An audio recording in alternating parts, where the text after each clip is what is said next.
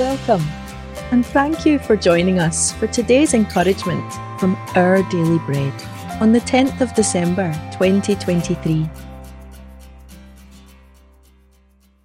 The Bible reading today is Isaiah chapter 49, verses 13 to 18.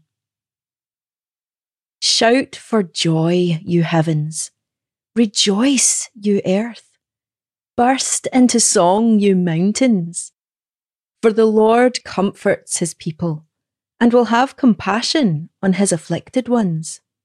But Zion said, "The Lord has forsaken me. The Lord has forgotten me." Can a mother forget the baby at her breast, and have no compassion on the child she has borne?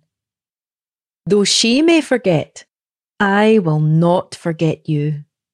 See, I have engraved you on the palms of my hands. Your walls are ever before me. Your children hasten back, and those who laid you waste depart from you. Lift up your eyes and look around. All your children gather and come to you. As surely as I live, declares the Lord, you will wear them all as ornaments. You will put them on like a bride.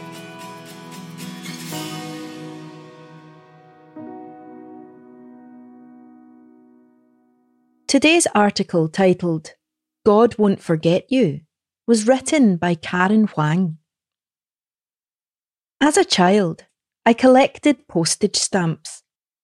When my Ankong, which is Phu Canese for grandfather, heard of my hobby, he started saving stamps from post deliveries to his office every day. When I visited my grandparents, Ankong would give me an envelope filled with a variety of beautiful stamps. Even though I'm always busy, he told me once, I won't forget you. Ankong wasn't given to overt displays of affection, but I felt his love deeply. In an infinitely deeper way, God demonstrated his love toward Israel when he declared, I will not forget you. Suffering in Babylon for idolatry and disobedience in days past, his people lamented, the Lord has forgotten me. But God's love for his people hadn't changed. He promised them forgiveness and restoration. I have engraved you on the palms of my hands, God told Israel, as he also tells us today. As I ponder his words of reassurance, it reminds me so deeply of Jesus' nail-scarred hands, stretched out in love for us and for our salvation. Like my grandfather's stamps and his tender words, God holds out his forgiving hand as an eternal token of his love. Let's thank him for his love, an unchanging love. He will never forget us.